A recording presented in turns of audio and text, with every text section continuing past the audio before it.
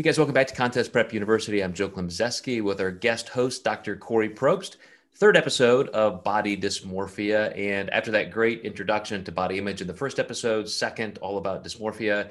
Now I want to talk about the competition effects. Once you've been in that lifetime best condition, maybe you've won a great contest, maybe you got some accolades, but things tend to change. And I would even say, even if you don't win, I mean, maybe it's even worse if you don't, because then you think, wow, I really suck so bad, and your body image goes even further down. But I want to tell you, Corey, that as you talked about last time, you walking by a window, you see a reflection, and all of a sudden you're looking at yourself and checking it out in a way that only a competitor might. I mean, just it became extremely weird to me. I knew I did not want to be a part of this sport any longer when that was happening to me. That was my gut check. When I would go into a gas station restroom, and the first thing I have to do is pull up my shirt to see how my abs look, just to see if I'm, on track. And exactly. And it's the thing you do. You start pitching your love handles. Do I feel tighter today? As soon as you're up out of bed. And I just started, way back in my even, late 20s, early 30s, thinking, this is not what I signed up for. This is not where I wanted to head when I decided to become a competitive bodybuilder. So talk to us about that. Just the effects of competition and those transitions, and how bad it may be. And then, in the next couple of episodes, we'll talk about how to get out of that state. Yeah. Well, Joe, I just really appreciate that you had the wherewithal to start asking questions like, what am I doing? Is this healthy? Is this something that I want to keep engaging in long term? How is this to my benefit? How is this affecting my life overall? But the effects that many competitors, the actions, I'll say this, the actions that many competitors take during a prep are reinforcing very rigid and destructive ways of thinking and behaving. We're preparing to step onto a stage and be judged solely on our appearance. Like we're making the choice to do that. And as we're preparing, it's very much worth asking, like, what am I focused on? And oftentimes I will, I don't work specifically with individuals on their nutrition who are moving into prep. I'm actually collaborating with them to be able to do this in the healthiest of ways, so that they're not falling into dysfunctional behavior and thinking patterns. Because the prep, it has the potential to exacerbate dysfunctional body image tendencies, like we talked about earlier in the previous episode, that are already there, or create new ideas in our minds about what is ideal or how I should look and what's okay and what isn't. And then that binary dichotomous way of thinking that you talked about. So it takes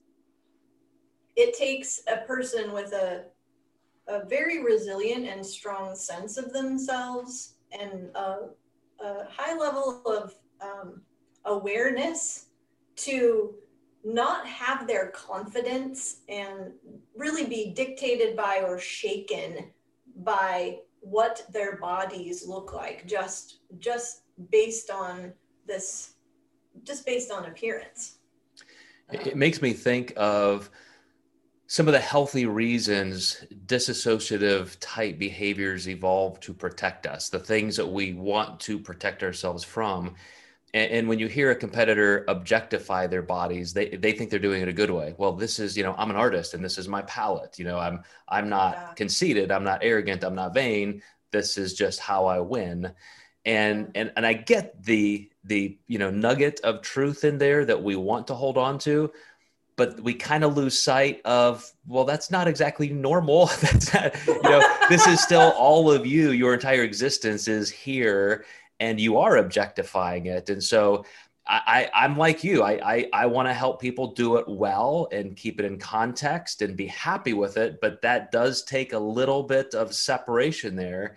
And I think there's some healthy ways to do that than unhealthy ways. Well, I like that you mentioned dissociation, that's not typically used in a healthy discussion. Like, there are reasons we dissociate in order to protect ourselves. If you look at the animal kingdom, you know, when we say, oh, that animal's playing dead, like, they're not actually thinking, I'm going to play dead so I don't get devoured or eaten or suffer. Their nervous system's shut down. So if we're dissociating in real life, that isn't necessarily healthy unless we are legitimately being traumatized and going through a trauma and we need to protect ourselves. So I think that's a great way to think about it. But if we do need a healthy level of separation, we do need to be able to compartmentalize, and then we need to be able to come back. So after the competition, we need to have thought about already, like, what is going to be changing? How might this be difficult for me? Do I have a support system in place? What are the types of thoughts that are going to be like hitting me in the face and slapping me around as my body shifts and changes from where it was to, you know, where it probably needs to be in order for me to function mentally, emotionally, and physically better now. So we need to build a positive body image before we decide to engage in a competition prep. We should not be going into a competition prep to fix a dysfunctional body image. And I see that a lot, and it really concerns me. You know, I'm going to choose to do competition prep because I hate my body.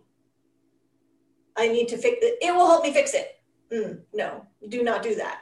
I'm going to choose to do a competition prep after I've lost a lot of weight and I'm actually feeling a lot more confident and healthy. Let me try to take it like 10 steps further and potentially rip that apart. Right. In front of judges who are assigning value to you based on nothing other than the comparative nature of what's on the stage. Has nothing to do with life. Corey, you just absolutely nailed what the mission of this series has to be. So by the end, I want all of our listeners and viewers to understand we're going to help you do that. Corey's going to talk about how to build that positive, you know, good, normal, healthy body image going into competition. So then it's no longer just completely battered every time that you do or don't, you know, compete as well as you want.